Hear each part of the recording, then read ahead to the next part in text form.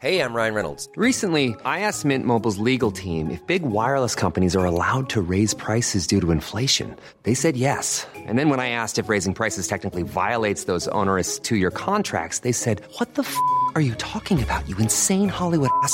So to recap, we're cutting the price of Mint Unlimited from $30 a month to just $15 a month. Give it a try at mintmobile.com/switch. $45 up front for 3 months plus taxes and fees. Promo rate for new customers for limited time. Unlimited more than 40 gigabytes per month. Slows full terms at mintmobile.com. Hiring for your small business? If you're not looking for professionals on LinkedIn, you're looking in the wrong place. That's like looking for your car keys in a fish tank. LinkedIn helps you hire professionals you can't find anywhere else, even those who aren't actively searching for a new job but might be open to the perfect role. In a given month, over 70% of LinkedIn users don't even visit other leading job sites. So start looking in the right place. With LinkedIn, you can hire professionals like a professional. Post your free job on linkedin.com/achieve today.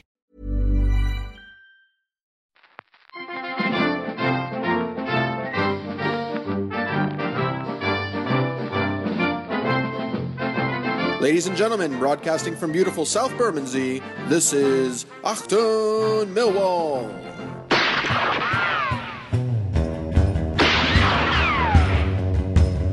Well, good morning, one and all. Welcome to this, the 11th edition of Achtung Millwall.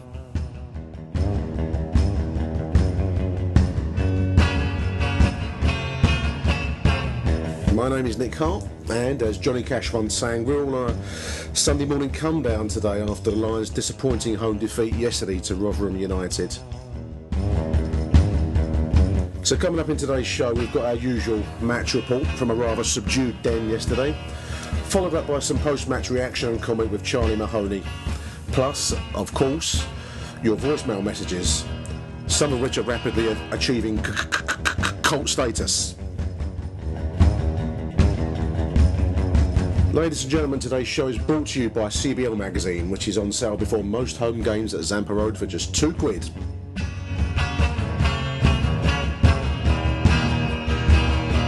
CBL is written by Millwall fans for Millwall fans.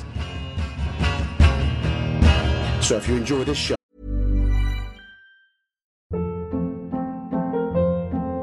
Hold up. What was that? Boring. No flavor. That was as bad as those leftovers you ate all week. Keke Palmer here, and it's time to say hello to something fresh and guilt-free. Hello Fresh. Jazz up dinner with pecan-crusted chicken or garlic butter shrimp scampi. Now that's music to my mouth. Hello Fresh. Let's get this dinner party started. Discover all the delicious possibilities at hellofresh.com.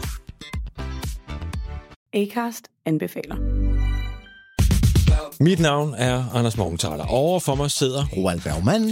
Vi har lavet en ny podcast, der hedder Dopaminklubben. Og Dopaminklubben er en klub, hvor ADHD er fucking sjovt, og hvor det griner. Det behøver ikke at være super alvorligt. Vi er skide trætte af alle de der podcasts, der forklarer mig nederen der. Vi gør grin med vores ADHD. Mulig ADHD. Ja, vi udreder mig, fordi nogen siger, at jeg har det. Jeg ved det ikke rigtigt, det finder vi ud af. Vi har i hvert fald lavet væddemål. Ind og lyt til Dopaminklubben. Hver uge udkommer vi. Der laver vi sjov og spas med at have den her vidunderlige dopaminmangel.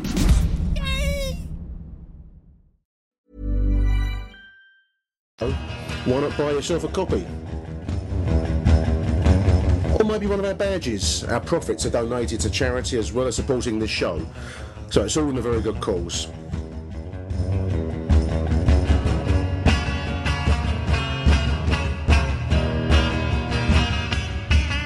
Any road, as painful as it is to listen to again, let's now rewind the clock 24 hours.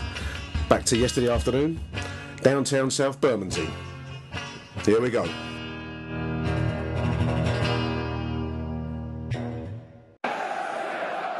Well, good afternoon, ladies and gentlemen. You join the game in play, as they say, on TV and on all professional radio stations, so I better say that too. 0-0 as we join it, probably about a minute into the game. I've just arrived in from selling the fanzine outside. 18 looking to float the ball in, and it comes. Out to 28 who shoots on goal just over the bar. Early chance for Rotherham. Looks like Josh Wright is in midfield as well in place of Abdu. Looks like Jim is out. Here comes Martin Wolf with the first corner of the game for Millwall anyway. Coming from over near the scoreboard, it floats it in towards... Oh! To almost Beavers at the far post there. Inches wide. We'll win a second corner there. Going to be Lee Martin takes 5 minutes. Lee Martin resplendent in his pink boots. I'm not sure about pink boots, chaps. Oh, they're more of a kind of a luminous orange pink. What colour would you call that? It's not quite cerise, is it? It's back into the box again. That's going to go for another corner. Third corner in succession for Millwall. Rotherham under the cosh. 6 minutes now. Another corner from Lee Martin. Lee Martin collects down on the left-hand side now. He's attacking the Rotherham defence, attacking the 6. Cuts down to the byline. The cross is blocked. It's up high. McDonald tries an ambitious volley that is too high and collected by the Rotherham goalkeeper. Bright start from the Lions so far. 7 minutes. Here comes Lee Martin now. Again, passes the Rotherham halfway line. 18 minutes of the game gone. Martin's on the ball, plays it to Malone. Chips the ball into the Rotherham penalty area. It falls loose to Josh Wright, who volleys wide. Unlucky. 18 minutes gone. Mill back on the attack there. Final volley from inches wide. Or a couple of yards wide, I suppose. That's a lot of inches. A couple of yards, a lot of inches. Rotherham made an indifferent start to the season. Just looking back over their results here. Got a good result against Wolves, beating them 1-0. They've also beat Fleetwood in the League Cup. But they've got to take 2 defeats. Derby 1-0 away and then 2-0 at home to Watford last week. So far they don't look any great shakes. They look average. So this really ought to be the kind of side that we need to dispense with if we are truly contenders this season. Did I just say we might be contenders this season? Here's McDonald inside. Lee Martin was clipped there. Mill win the free kick. 22 minutes. Scott Malone and Lee Martin standing over the ball. My money's on a Lee Martin shot, listeners. Let's see what we get. The ball's lined up. Referee blows the whistle. It's a little short one from Malone. My money would have been wrong. Scott McDonald shoots about a yard wide. There's a little dink back to Walford, back to McDonald, who shot from the edge of the penalty area wide. Kind of a training ground routine that didn't quite work out. Rotherham were, of course, our opponents on that infamous opening day fixture of 2002-03, the famous Bent match, which we lost 6-0. Listeners of a certain era will recall very well. Most odd result. Darren Byfield, I think, got man of the match that day, didn't he? And scored 4 goals. And basically the Mill side of the day, which includes some star names, effectively threw that game. I was actually on holiday in Spain at the time that result took place, and I got a text from a mate to tell me that Mill got beat 6-0 on opening day, and I thought he was actually taking a piss at me. What's going on here? Uproar. Steve Evans is coming out saying something to the referee about booking Alan Dunn, drawing the immediate ire of the Mill crowd. Referee's pulling him over now to have a word with him. Steve Evans, the Rotherham manager, is famously Scottish, fat. Millwall crowd sum it up better than I can do. I think Millwall's opinion of him is succinct and to the point and very accurate. He will be drawing some flack down there from the West Low, I can tell you that much, listeners. Anyway, yeah, the 6-0 home defeat I thought was a wind-up. I thought somebody was pissing me about, sending me a text saying we got beat 6-0 when we probably won 6-0. And of course we hadn't. We got stuffed that day. So that was 2002. 13 years ago now. Long while. Game's in danger of flattening out a little bit. This is seriously not a game to compare with the likes of Leeds at home or Fulham away. Got none of the razzmatazz, nor even to arguably with the trip to Sheffield Wednesday. This is a harder game to raise the team spirits for. Rotherham at home feels a little bit like we've gone back to League One, doesn't it? At the moment, Millwall have had a lot of possession of the football, lots of time on the ball, not a huge amount of cutting edge up front, and the game is just now descending a little bit into a kickabout, with both teams passing the ball about before punting it to the other. 34 minutes gone. I think Holloway will have 1 or 2 words to the Mill side at half-time. Coming up for 41 on the clock now. Rotherham back on the attack. The 26 now attacks the Mill defence and shoots in. That's across the Mill penalty area. Oh! The 9 missed a sitter. 42 minutes. That was a good move by Rotherham. 26 kind of shot across palmed it across the Mill penalty area, and the 9 had an open goal and poked it wide from close. That really ought to have been a goal. 0-0 as it is. 43 minutes now. Rotherham just starting to look a little bit more enterprising. There's 8 shoots from distance, and that's about a yard wide. That wasn't so far away, ladies and gentlemen. We'll need to close out the half, I think, and get back inside the dressing room and have a bit of a sorting out as to what's going on here, because we're just starting to look a little frayed late in the first half. Half time, there we are, all square at the break, 0-0. Now that was probably, I haven't got the stats in front of me, clearly, listeners, but that was predominantly a Millwall half. Yet again with the kind of lack of cutting edge, if we're going to be really honest. And then building towards a late little flurry by Rotherham, where they came into it and had a little bit of sustained pressure late on in the first half. Now, if we'd have gone in 1-0 down, we would have felt well cheated by that. But nevertheless, that came, you know, a couple of shots came inches close to achieving it. So Mill need to liven themselves up for the second half. We're going to be right back after these messages.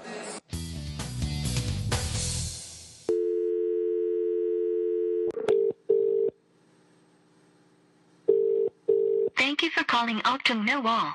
Leave your Millwall messages at 0208 1440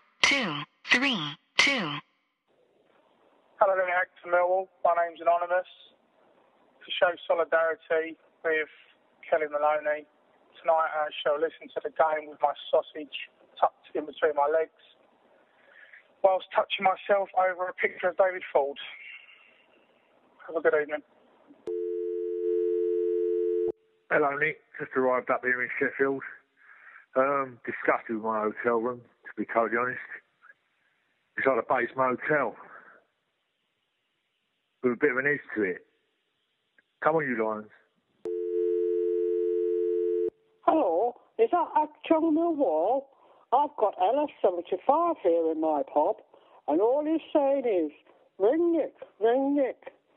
Acton Millwall, he's very drunk, and he's shit and pissed himself. Hello? Nick? Nick, are you there? Hello, it's OTH here, and I'm on my way back from Sheffield Wednesday, and it's amazing. The guy he scored late, and I've done some 3.6 U-turns celebrating the goal. It was amazing. I had a wonderful time. The facilities were very, very, very, very good. Thank you to everyone there, the stewards, everything. Thank you very much. OTH, over and out. Thank you.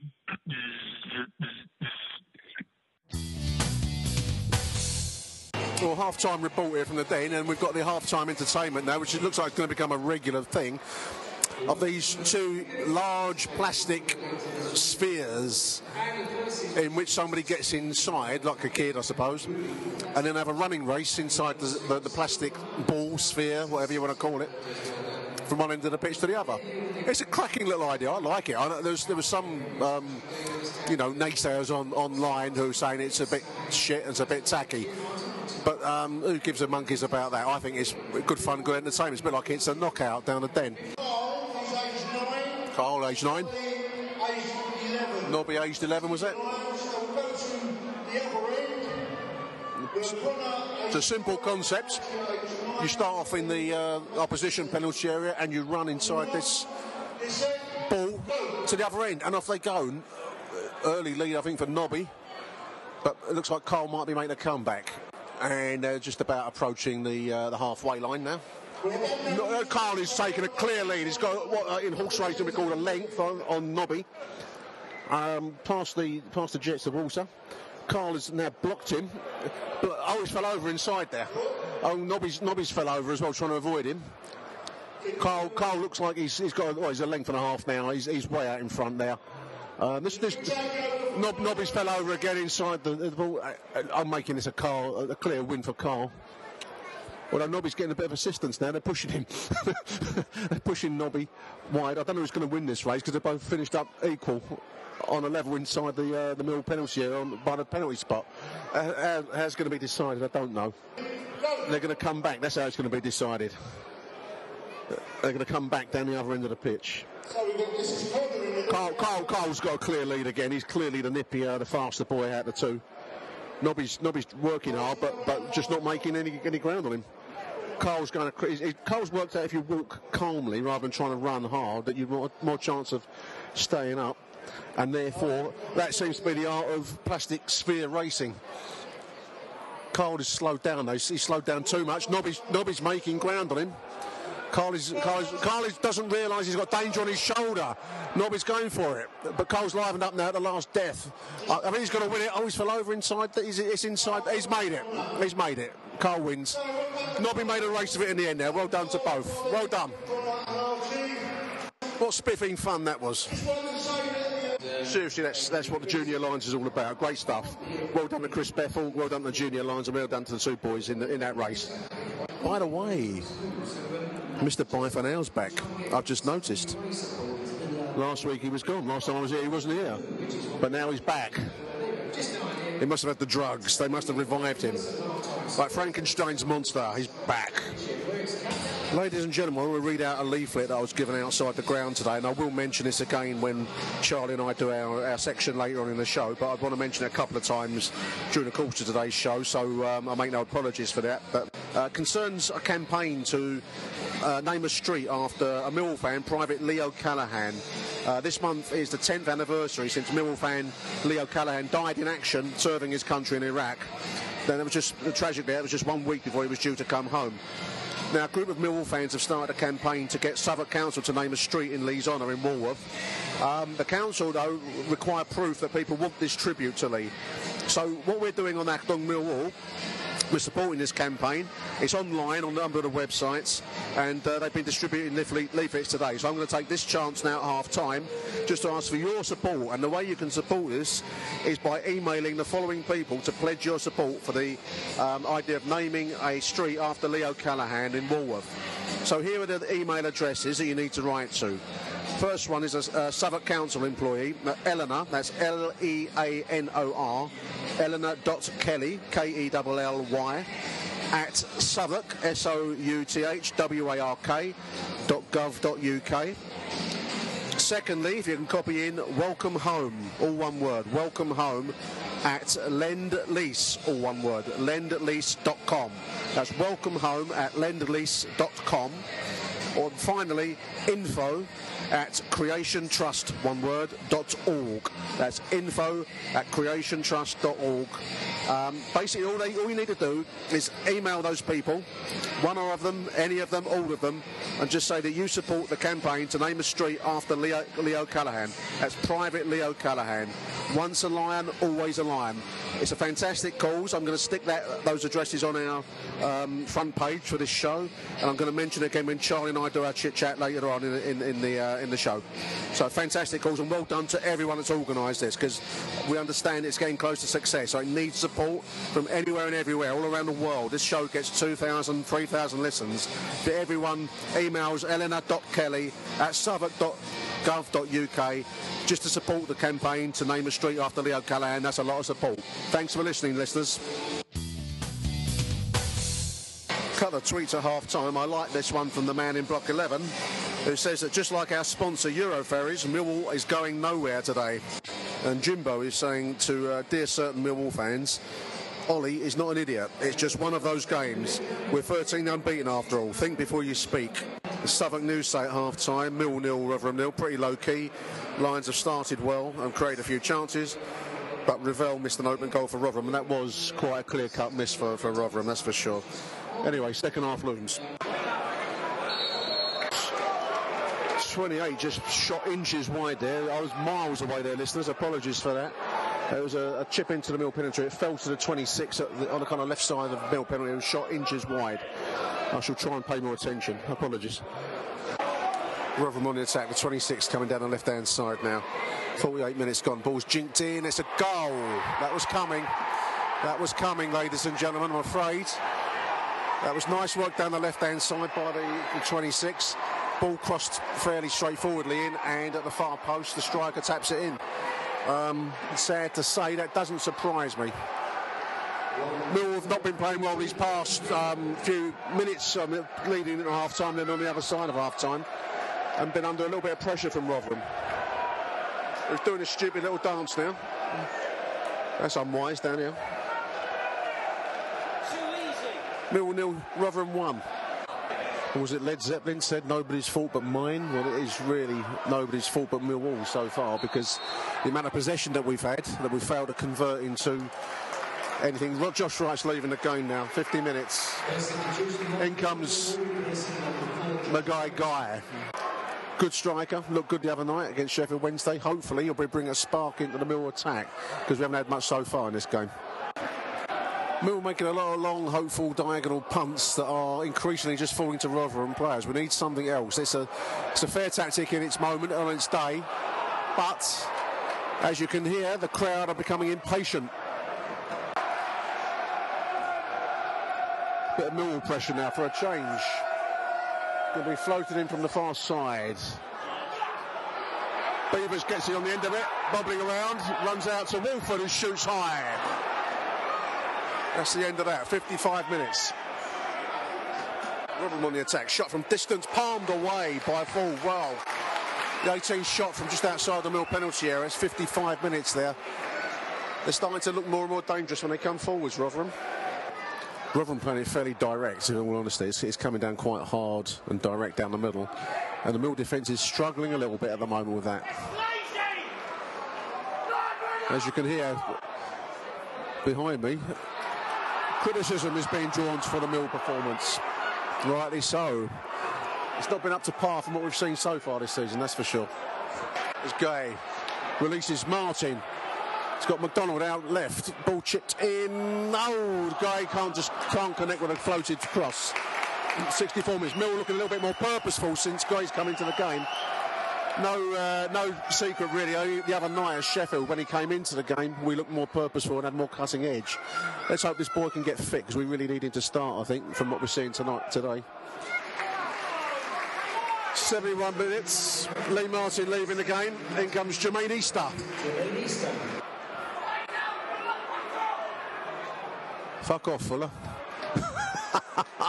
Back to Carlos Edwards. Lovely little bit of skill, as ever. Plays it in. It's Jermaine Easter. Oh, the goalkeeper done well there. Came out. Jermaine Easter was nearly put through by Carlos Edwards.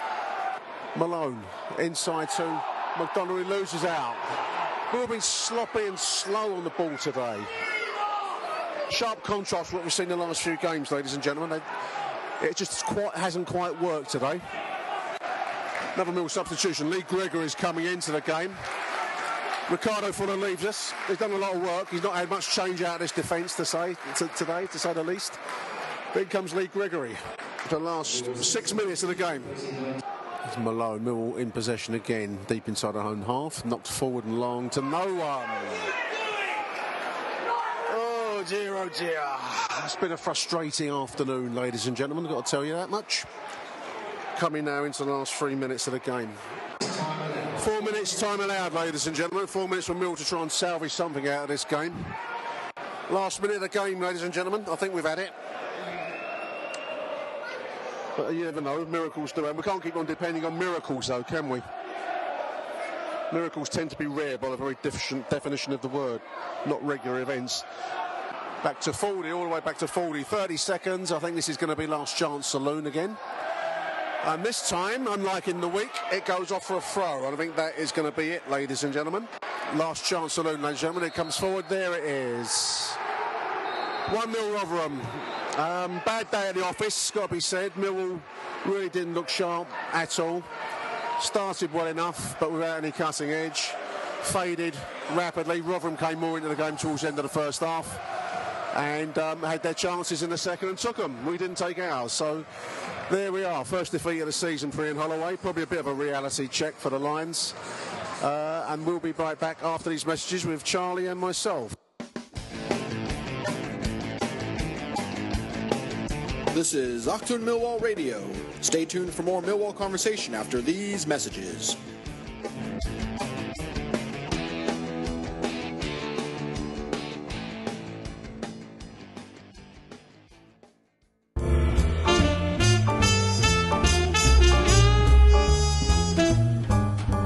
This podcast is brought to you by Cold Blow Lane Magazine and your friends at Web Directions. www.webdirections.co.uk. Great looking web design for small to medium sized businesses. www.webdirections.co.uk.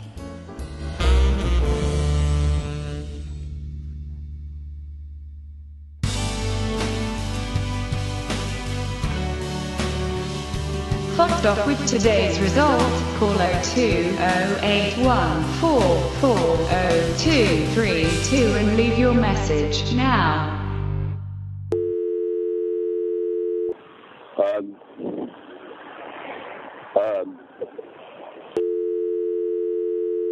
Oh, good evening. Tongue Millwall. Nigel the Millwall fan calling in a very disappointing day today. I thought really the whole sort of team seemed very flat today. I think as supporters we need to look at ourselves. We were very flat. So much so that during the first half I tried to start my own chant. It's about time we had a new chant. I tried to start my own chant. And my own chant, it's a very simple chant. This is how it goes. It goes, Lions, Lions, Lions, Lions, Lions, Lions,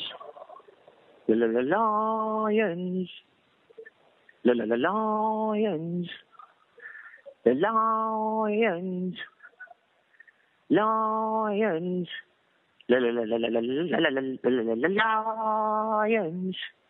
Lions. But I did that chant, and nobody joined in.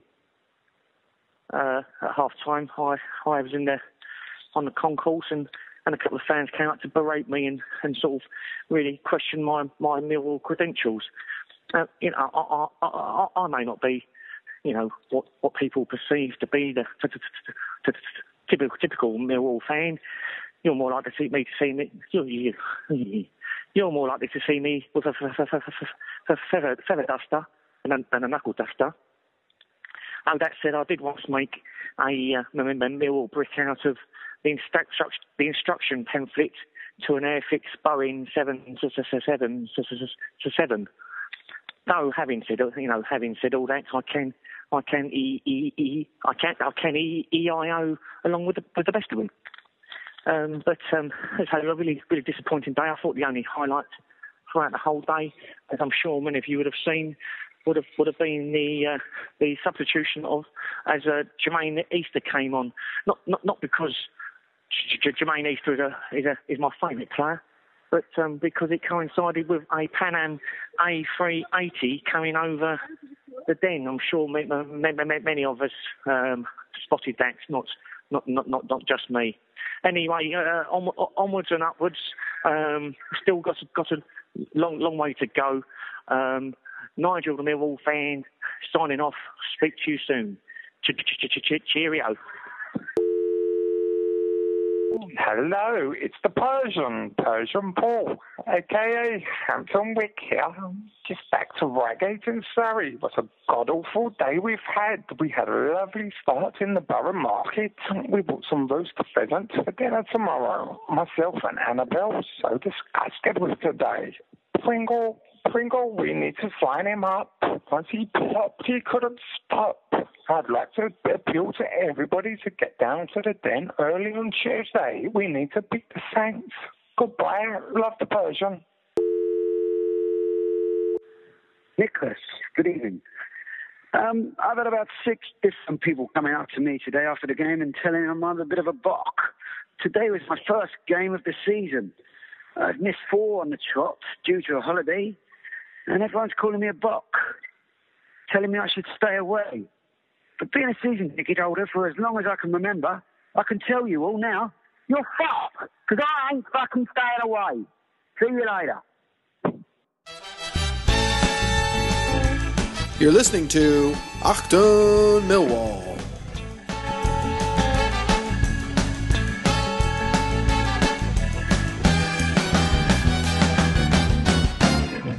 Welcome back to the show, and with me once again is Mr. Charlie Mahoney. Welcome back, Charlie. Oh, thanks, Nick. How are you? You all right, mate? Yeah. Funny old performance today, wasn't it? It was. I was just saying to you, I've written down a rather bad joke here. I've compared Mill's performance today with Kelly Maloney. No balls, basically. I didn't say. I wasn't going to use that joke, but I haven't got any other jokes written down. You got any good jokes you can share with us? Try and cheer the mood up, mate. Well, I've just seen that apparently it's all been a massive con, and that he's changing back. So, I mean, they're just so indecisive, women, aren't they? Boom, boom, diddling. Oh dear, we've got to cheer ourselves up after that god-awful performance today. Millwall 0, Rotherham 1, obviously, and I don't know what you think, Charlie. I mean, we had to lose one sometime, didn't we? I mean, it's been a bit of a giddy start to the season, but it kind of hurts nevertheless, because I thought it was a bit abject at times today. Yeah, I mean, I'm not someone who's trying to be kind of too reactionary about it, because, as you say, it's the end of a 13-match unbeaten run, and it was inevitable. It's just, I think, as you quite rightly point out, it's the nature of it that's so dejecting, really. You want to surrender 13-game run. I mean, I know we're including part of the end of last season in that. Really, we're talking about, 4 competitive games this season. But you want to surrender it in a bit more dramatic circumstances than what we saw at times today. I mean, I think it was a frustrating game more than anything. And I've got a post actually that I thought might be a good starting point for the conversation. Is on House of Fun by a bloke called Leachy the Lion, and he said he feels like he watched the Fulham game in reverse. The home side were okay in possession, but no penetration. The away side were organised, hard to break down, and fought for everything. And I think it is that, isn't it? I mean, Rotherham came with a game plan today, and largely succeeded with it. To be fair to them. Yeah, I suppose it's another way we're a bit like Kelly Maloney. No, but move on. It's a very good point that he makes. Actually, I think we feel how Fulham supporters probably felt this time last week. I think what is frustrating is the fact that we know we can play better than that. We sort of compromised our style a bit today, particularly when they scored. I think we started to panic, and then that sort of neat, attractive football went out the window. And I think what Holloway really is trying to do down there is convince them that you have to play that kind of football, win, lose or draw. Yeah, I mean, one of the items we've got on our list today to talk about is that very point, and I've got something I've written down here just as a pre-note for the show. Possession football, when it works, is fantastic to watch, and it's almost like a work of art when it's at its height. But when it goes wrong, and it kind of went wrong a little bit today, it slightly disappears up its own arse, doesn't it? It becomes pointless. You know, there's lots of play around the kind of Millwall half and along that kind of invisible line halfway through the opposition half, so we're passing it backwards and forwards a lot there, but then nothing where it really counts when you're going into the opposition penalty area. And that when Rotherham did start to come forwards, they started to come forwards a little bit at the end of the first half, and then very much during the opening period of the second, they just looked like they had more urgency and cutting edge up front. They just knew what they were going to do with it, which we didn't seem to. Yeah, they certainly grew into the game. I think Steve Evans has pointed out that, we started a lot more brightly, but as soon as it kind of dawned on both sides, really, that there wasn't really any end product to what we were doing, I think they gained confidence and just sort of like realised that we weren't invincible, and they started to come at us a bit, but... Yeah, I mean, I don't want to. I'm a bit wary about calling it a smash and grab win for Rotherham, because we didn't exactly bombard them with chances ourselves, did we? No, I got a statistic. I looked on the BBC site. So the statistics, as we've come to expect with Millwall this season, we've had 64% possession, which leaves Rotherham with 36%. My maths is excellent, as you can tell. But we've had one shot on target for that 64% possession. Now I think it's 11 off target from memory. I haven't got the thing on in front of me now, but that's a poor return for that level of possession of the football, isn't it? Very much so. I think we weren't exactly swashbuckling last week at Fulham, but there was purpose whenever we went forward, and that was lacking today. I think a lot of that is down to, I'm not trying to dig out individuals really, because they've all got to take some responsibility. But you sort of look at the way Martin and Wolford and Fuller played today, and it just wasn't anywhere near as effective, unfortunately. Yeah, I mean, I suppose the first big question mark we're going to have to raise is the choice of Ian Holloway, manager of the team, to pick Josh Wright in midfield, ostensibly because Jimmy Abdou had run himself into the ground, and I'm quoting Aldo, he's run himself into the ground over the past 2 weeks, and so he has. He's an all-action dynamo of a midfielder, isn't he? So instead, Holloway chose Josh Wright. Now, Josh has his critics. I'm not particularly one of them. I think there's a lot of anti kind of Essex, West Ham, Towie and all that nonsense that gets thrown into the mix on that stuff. But I just don't think he's probably not quite at this level, really, in fairness to the boy. I don't think he's quite Championship level. Yeah, I'm not someone who... I don't despise him or anything, although I can certainly get behind criticising someone for their affiliation with Essex and West Ham. But I'm not convinced that, particularly with this style, you can't just throw people into the team and expect them to kind of continue what you've already instilled. And I know Jimmy's not known for being a particularly masterful passer of the ball, but he's really adapted his game this season, and he's fitting into it. And it was just a shame that Abdou not playing kind of had such a big effect, really. I don't know if that's the official reason why the choice was made. I mean, I'm quoting Alex Aldrich, so he's fairly close to those that are in the know in the club, and he's saying that Abdou had run himself into the ground, so therefore there's a sense of not wanting to overstretch him. We've got 2 more competitive fixtures this week. We've got a midweek game and a game next Saturday. Still, that said, to be, I don't know if exhausted is quite the right word, but something approaching it after 4 fixtures is a bit early in the season to be resting players, and maybe I'm adopting a simplistic view of it. I don't know, but it just surprised me, I guess. Yeah, well, I think it would make total sense if it was down to fitness rather than a tactical decision. Yeah. So as we've commented on last week, he was superb at Fulham, and he played really well. Against Leeds, I can't speak for the Sheffield Wednesday game because I didn't go up to Hillsborough, unfortunately, but I get the sense that he put in a real shift up there. Yeah, I mean, I went up there, I did the midweek show, and the whole team pushed themselves, and Jimmy, you'd expect nothing else, and he gives nothing else but 100%. So certainly, the same could be said for Ricardo Fuller, who came on. Actually, we started with Gregory up there, didn't we? And Fuller came into the game. But Fuller, I thought, looked tired at times today. I mean, we're using Fuller very much as the classic target man, and I think that's fair enough. But he does have to get through some work, Charlie, up front, doesn't he? He's got two defenders on him constantly. Yeah, he's not the most mobile of strikers as well, and I think he needs a foil anyway, even when he's at his optimum level of fitness. Last week we got a tweet from James saying that if we can add another striker to the squad, then possibilities are quite exciting. But today it looks more of a necessity than a way of enhancing the squad. I think we're going to really struggle for goals unless someone else comes in. Well, Fulham missed the first half chance, which probably would have changed the course of the whole game if that had gone in, if it had taken it. I mean, on these things, football matches turn, and people's careers can turn if you miss enough of them. So, that was a clear-cut chance he didn't take, and after that, I think Rotherham started to build in strength, and we started to fade. But I mean, had that have gone in, and if my auntie had balls, she'd be my uncle. Then if had that have gone in, it's a recurring thing. Back to Kelly. But if that had gone in, then Rotherham would have had to have been chasing the game, and that's what we're set up. We're set up to counter punch, aren't we? So as the opposition come into us, we're designed to hit them on the break. And it's the basic problem with the style that we've got. I think that we don't seem to take the initiative particularly well. Yeah, that's right.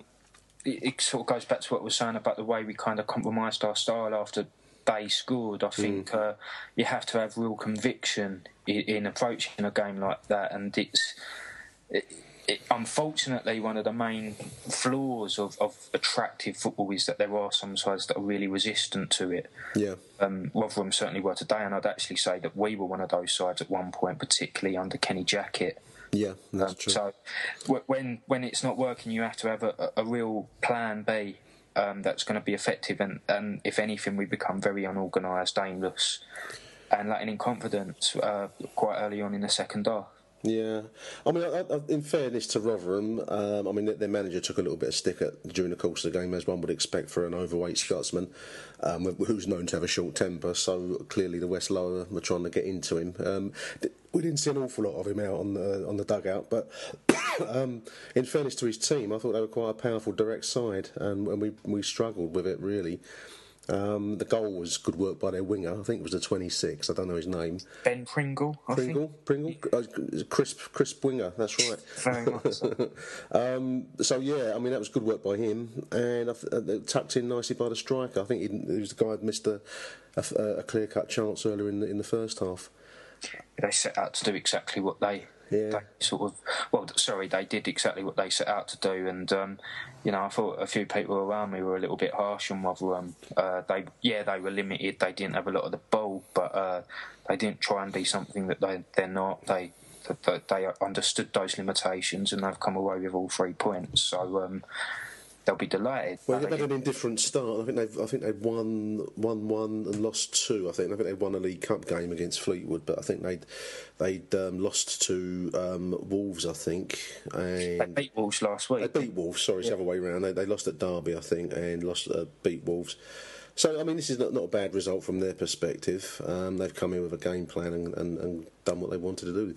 In fact, when they scored, if memory serves, they almost had a second goal quite quickly afterwards. They did, actually. I totally forgot about that too. Yeah, and I think Ford made a good save. I think it was a shot from distance, if memory serves. Yeah. And he punched it away. So, I mean, that would have finished us. If we'd have gone 2-0 down, I think we would have been completely out of the game. But no, fair play to Rotherham. Steve Evans has spoken quite highly of the Millwall support as well, which is good to see. Yeah, I mean he got a little bit of a dig in, didn't he, during the first half when he came out? And some managers loved that though. I remember, I think it was Tony Mowbray managing Middlesbrough a few years ago, and he could tell, even though he was receiving abuse, he could sort of appreciate the loyalty that was being shown being there. Displayed. You'd want that yourself. You'd want your own fans to have that kind of cutthroat, kind of loyalty. In fact, I'm just looking at the quote here. I'll read it out as you've mentioned it. This is Rotherham boss Steve Evans says that Millwall started much brighter, and when you've got that type of vocal support, I've never been here with a team before, but they were terrific and spurred on their team. It's strange. I mean, I didn't think the atmosphere was that great today, so it always speaks volumes to me what other clubs must be like when people come down and say stuff like this, how loud it was, because it didn't strike me as being particularly loud by Millwall standards. But no, you're right. That's fairly put, isn't it? Yeah, I thought the atmosphere was very flat as well, but I guess he's probably referring to the sort of tirades from those sitting behind him in the West Lower. Yeah.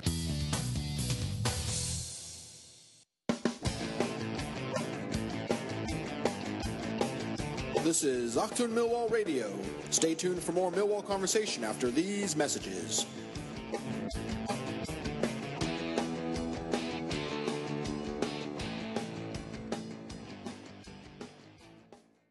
Ian Holloway, speaking after the game, said we didn't function like we have been. That's certainly true, and I felt that I should have made some more changes in hindsight. Okay, I mean the change that he did make, I think, was a mistake. He's not actually acknowledged that. He's saying he should have made more changes. So I suppose that could only mean Fuller up front. Maybe, another should have been another chance to start Gregory. I guess he means by that. I mean, Gregory came into the game late today, didn't he? 6 minutes, I think, 5 minutes from the end, something like that. Very hard for him to have an effect. Yeah. But then I'd also look at the fact that Easter came on and didn't really manage to do a lot himself. And fair play to Holloway for holding his hands up and saying he could have done better with his changes, but I'm not entirely convinced he's got the resources to make a dramatic change on a match at the moment. I'm really hoping that we do some good business before the window opens. I think it's essential. I like this quote. I'm going to read this out because this fascinates me, this part of Ian Holloway's quote. It's on the BBC website. He says, I felt my attackers looked tired and were not quite as effective as they have been. That's fair enough. We all agree with that. But he then says, fundamentally, that game should have been goalless. I mean, how can you say that? Because if someone scores, then that's the most pointless sentence in history, isn't it? But fundamentally, he says that game should have been goalless. So I'm not sure. That's slightly concerning. I'm also, I can appreciate what he's saying. The players must be tired, but everyone's had to put up with this kind of fixture congestion. And we were told when Holloway came in that fitness was going to be something that he'd address. So. Yeah, I mean, it's just looking at the table here, you're right. Everyone's played 4 league fixtures. Some are handling it better than others. We might talk about that later on in the show. But I mean, in fairness to Millwall, I mean, I think we have been fitter than last season under the he that shall not be named anymore. Under that regime, I mean, we looked like a pub team at times last season in terms of fitness, whereas this season we do look like a professional outfit.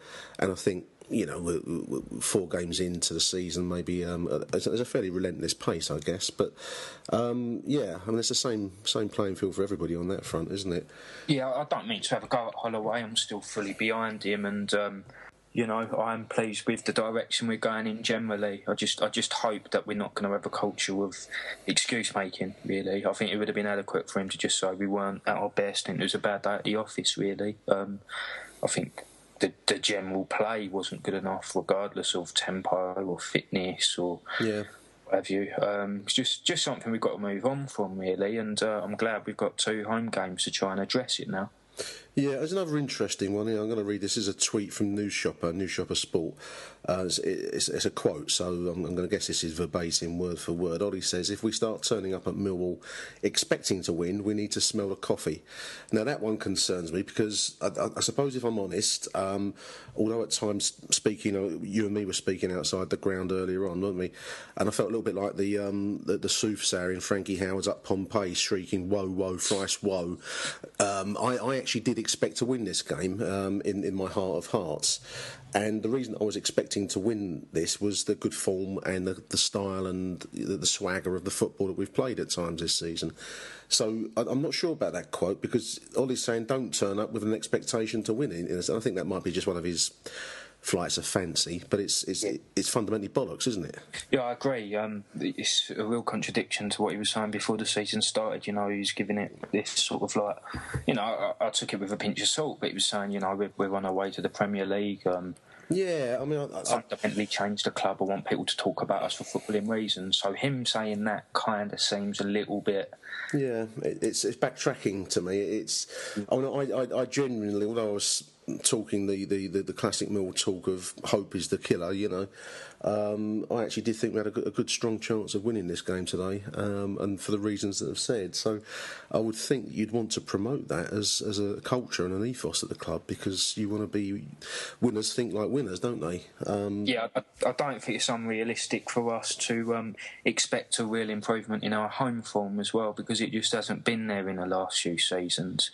And it, for me, as a Millwall supporter, it should be one of our hallmarks. We should be playing at a fortress, and I'm with you. I mean, that's the point and the purpose of what he's trying to build, or so I thought. I think it might have been just one of his mad moments where he's just talking for the sake of talking. He has several of them, and I can't say that I didn't expect this. I was delighted when Holloway was appointed, but always been wary of the fact that he sometimes speaks without fully considering it. That's just his personality at the end of the day. Who are you going to pick out as your man of the match? I know it's a difficult one, Charlie, on a day like this. It's really difficult. I'll tell you who I've gone with, shall I? I went with Carlos Edwards. Difficult, because obviously it wasn't a great performance generally. But I just think that Carlos Edwards, even on a difficult day, a dull day like today, he just showed some flashes of skill and some touch, and some of the turns he does at times are, Gascoigne Cruyff style. I just think the man has got a repertoire of skill that is. I don't know how he's not made it further in the game, if I'm honest. So I've picked Carlos out for his running and for his skill, the fact that he's always available, and in general, I think he had a few bad ones today, but in general, his passes and his input to the game is always high, and I'm going to choose Carlos Edwards. I think that's fair enough. Yeah. He's also old. I've got an affinity with old people because I'm old myself, so I'm going to go with Carlos. I do think Carlos Edwards is an exceptional player. We're quite fortunate to have him. People say, it's a shame he's the age he is, but I think if anything, he's really looking after himself, and that's why he's shining still. Yeah. He had a decent game, I suppose. As you say, there were moments of real quality. He actually tried to make things happen as well, didn't he, when others looked lost. I mean, Malone looked out of sorts today, and I think he's a very important player for us, especially going forward. Yeah. Fold, I mean, the save you've reminded me of, that could have been crucial in turning the game around, so... yeah, I mean, again, just looking at some other tweets here. Another one from the news shopper, Ollie has said that I could have started with Jermaine Easter and Gay, whatever you pronounce his name, and it might have freshened things up. Maybe I should have done. I mean, I like Gay. I think he played well. He scored a fantastic goal on Tuesday night. The way that he put away that equaliser in the last seconds was something different. We didn't see enough probably of him today. He was slightly lost in a team that wasn't performing, but I just think this kid has got the real X factor, and I like the look of him. I think he's got a real striker's instinct, and it's just interesting me because there's another thing I've got here, the need for a striker. I mean, I'm just wondering whether Gray is that striker that we're supposed to be searching for. Potentially, I think he's going to be a very good player for us. Yeah. But fitness needs to be addressed there.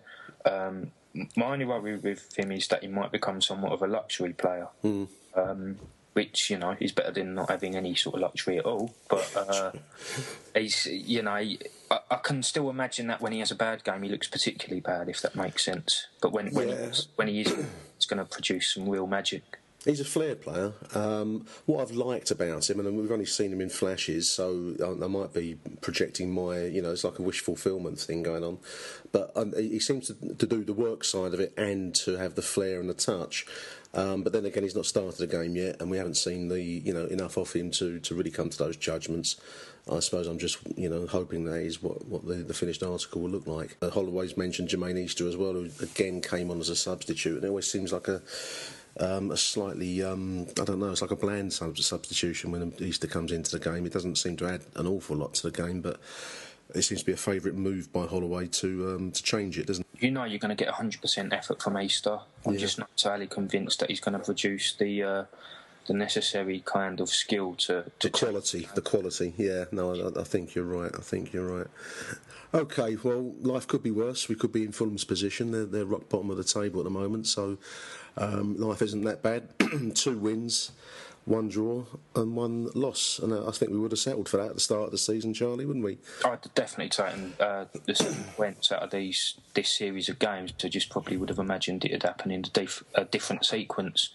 But I think the only sad thing is that Fulham's form makes our result look even more unremarkable. But at the end of the day, you've got to take a win, haven't you? So you do, and given the cost of the respective squads, we made this point when we beat Fulham last week. But just as a contrast between 2 teams, there's us in 9th position. I know it's very, very early days, on 7 points. 7 points, and then on 0. And that's quite a contrast, given the amount of money that they would have expended on there, and the promise of their squad as well. Because I think they're a fairly decent squad of players. I think Magat is on borrowed time, to be honest, and I'm actually quite surprised they kept him on, to be fair, because I had this impression of him as a sort of like Winston Wolfe from Pulp Fiction type character who came into clubs and sorted things out when they were in real shit. I'm not sure he's known for his promotion kind of credentials. So I was praising him last week. It was saying they moved the ball around really well, but it looks like it's gone from bad to worse since then. Lee Gregory will score goals, says Ian Holloway to the news at Den. I've seen a bit of it. I mean, Gregory started on Tuesday. We weren't really playing the style of game that suits him. I think he's more your Steve Morrison rather than the old school target man. £250,000 signing, so we've invested some money by Mill standards into this kid. Kid is 25 years old. It's not a kid at all. So, you know, I'm interested to see when we start to show some faith in him, because I thought Fuller today looked a little bit tired, showing his age a little bit today after the sequence that we've had. And at some point we're going to have to start to blood Lee Gregory, aren't we? And then we're going to have to start playing the kind of football that enables him to be made best use of. It's interesting with Gregory. I think, you know, a lot of people are using the Steve Morrison comparison, and understandably so, but for a lot of people, they seem to think it's a matter of when and not if, and we should realise that it might not work out for this bloke. It's a big ask for him to step up from Halifax, so he's got to be given time, and I don't want there to be a kind of self-fulfilling prophecy thing where he actually, people stop believing in him and then it sort of rubs off in his game. We just got to wait and see what happens with Gregory, but I think we're asking a lot of the current crop of strikers, and I'm not sure they're capable of any of them really scoring over sort of 10, 15 goals this season. No, it's going to be interesting to see what, you know, Holloway does in the loan market, which I think is going to be, you know, that pans out over the week. Is it the week ahead? The next couple of weeks? Yeah. Something like that. I mean, he says about Gregory that Lee's an off-the-shoulder merchant and we've got to learn how to find that. And he's saying to the lads, look at his runs, why aren't you looking for his runs? So it's going to be an interesting dilemma, because obviously today I thought we very much pumped it at Ricardo Fuller, who does have the body strength to try and do a job with that, but that's not Lee Gregory, and that's not going to be making best use of the boys' talent. So, you know, there's a certain philosophical change that's going to have to come at some stage for us to try and use this striker that we've laid out good money on. Another thing that struck me on News at Den was Nicky Bailey being injured till September. I mean, he came on at Fulham, didn't he? Yeah. Played briefly, and obviously has, if not, you know, stretched the injury, but he's certainly now going to take some rest until after the international break, because we're missing him. I think today was missing Nicky Bailey and his ability to find a player and pick the pass. Definitely. I think what really illustrates it as well is that if Jimmy's not fit, then obviously Josh Wright's coming in, and I don't know if that is the answer. The sooner Bailey comes back, the better, really. Yeah. That there is an international break, so hopefully that doesn't mean he's going to miss too much football.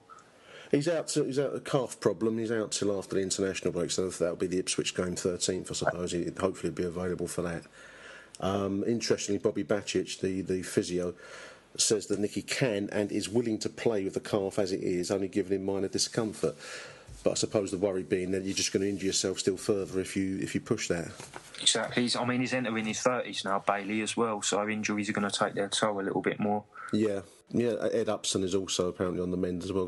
We do seem to have a bit of a sick note thing at the moment, don't we? We seem to have some players out and not 100%. I think this is kind of a product of that philosophy that Holloway is trying to instill, the fact that he's about technical ability and not sheer strength. Yeah. You even see it at the very sort of upper echelons of the game. You look at Arsenal, how injury-prone they are, and I think that's because like the emphasis is on moving the ball about, penetrating defences, and not so much about, you know, just knocking the fuck out of the other side, to be fair. Yeah. Interesting signing. We seem to have signed this kid as a French starlet, Sofiane El Bekri, an 18-year-old signed from RC Lens. And he played in the development squad on the under-21 squad, on Monday. They beat Barnsley 2-0. Another interesting sign. We seem to be placing our faith in skillful young players, you know, ball players, don't we? I've not seen anything of this kid at all, but he does sound quite promising. I heard that he was released because of his size. He's small, yeah.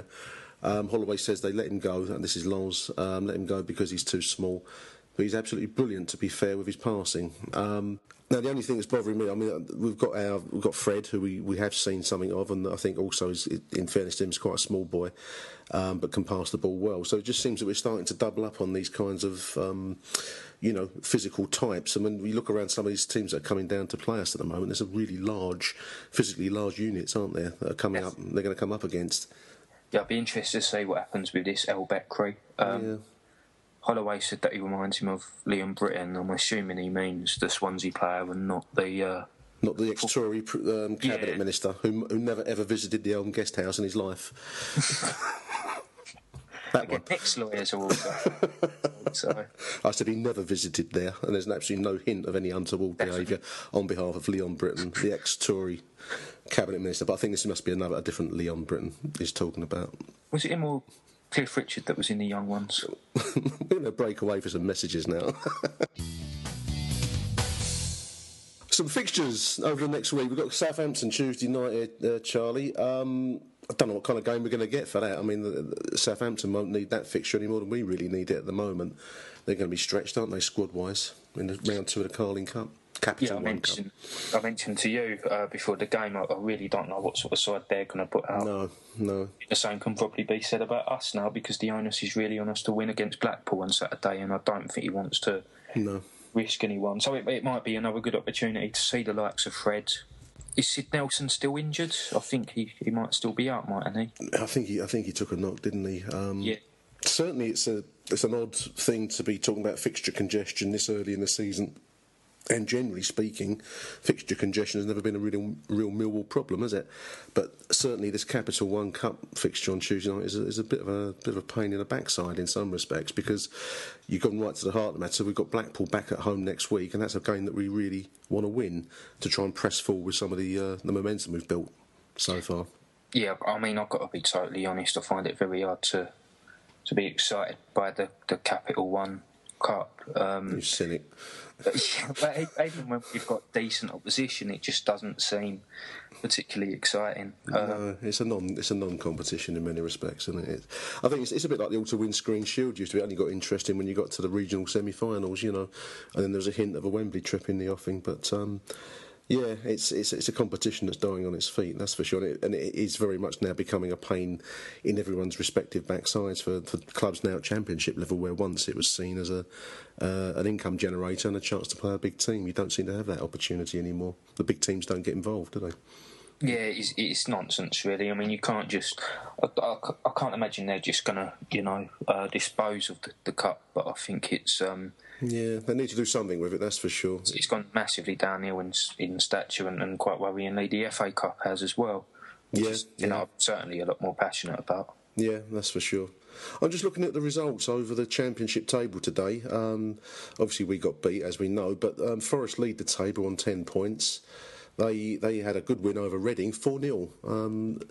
Quite a result there. And also, I've noticed Leeds got stuff 4-1 at Watford today as well, which is a crying shame. No one's going to, take pleasure in that whatsoever. I'm sort of devastated because it means that Hockaday becomes close to getting the sack. So the longer he's there, the better, to be honest. Yeah, I mean, it makes you question the appointment in the first place, really, but they certainly got stuff there at Watford, that's for sure. Stuffings for Reading, as we've just mentioned, and Fulham, who we've spoken about earlier on, got beat 5-1 at Derby. So, already the table is taking shape. The Forest and Watford are at the top. Then in the playoff spots, you've got Norwich, Wolves, Charlton and Sheffield Wednesday, with us just down now to 9th. In the bottom three, I wonder where this will, how this is going to pan out. Fulham rock bottom. Then you've got Blackpool, Bolton, who neither would surprise me. I don't know about you, Charlie, but neither would surprise me if they're in the mix for relegation at the end of the season. And then they've got Liam Trotter and Liam Feeney, haven't they? So that's right. And then Leeds and Huddersfield just above. I mean, Leeds do look like they're on a kind of a slow motion car crash, don't they? What was that film? The one where people got sexually turned on by car crashes? Oh, Crash, wasn't it? Crash, yeah. They should rename themselves Leeds Crash FC or something like that. It was like a slow motion, frame by frame car crash going on, stretched over 46 games. Well, they are a quite perverted bunch up there, so it would not surprise me if that's the sort of thing that's going on at Ellen Road. That's probably a good moment to leave it, I think. I just want to finish this little piece. I want to repeat a thing that I did a live piece earlier on. I read this out at half time, but I just want to repeat it to close out today's show.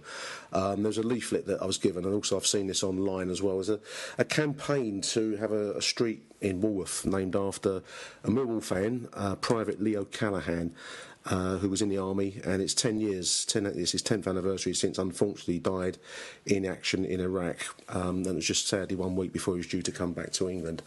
Now there's a campaign that Millwall fans have put together to request Southwark Council to name a street in Lee's honour, and I think it's a fantastic cause.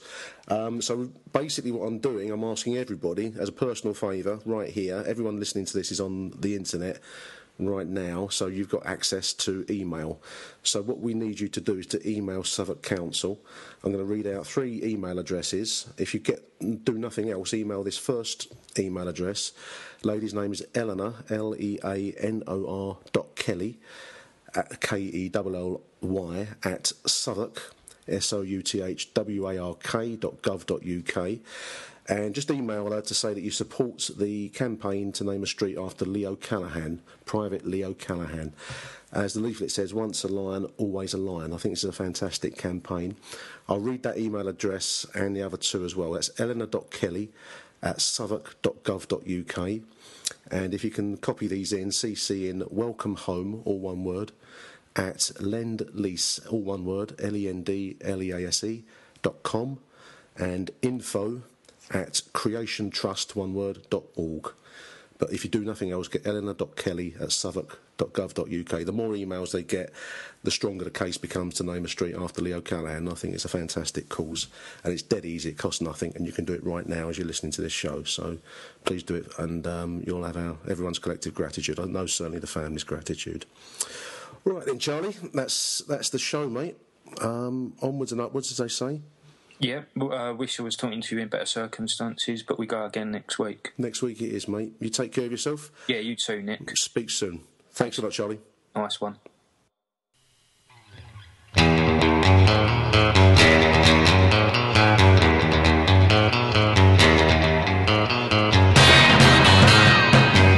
You've been listening to Achtung Millwall, the CBL Magazine podcast. That's the Millwall news this week, and we are out of here.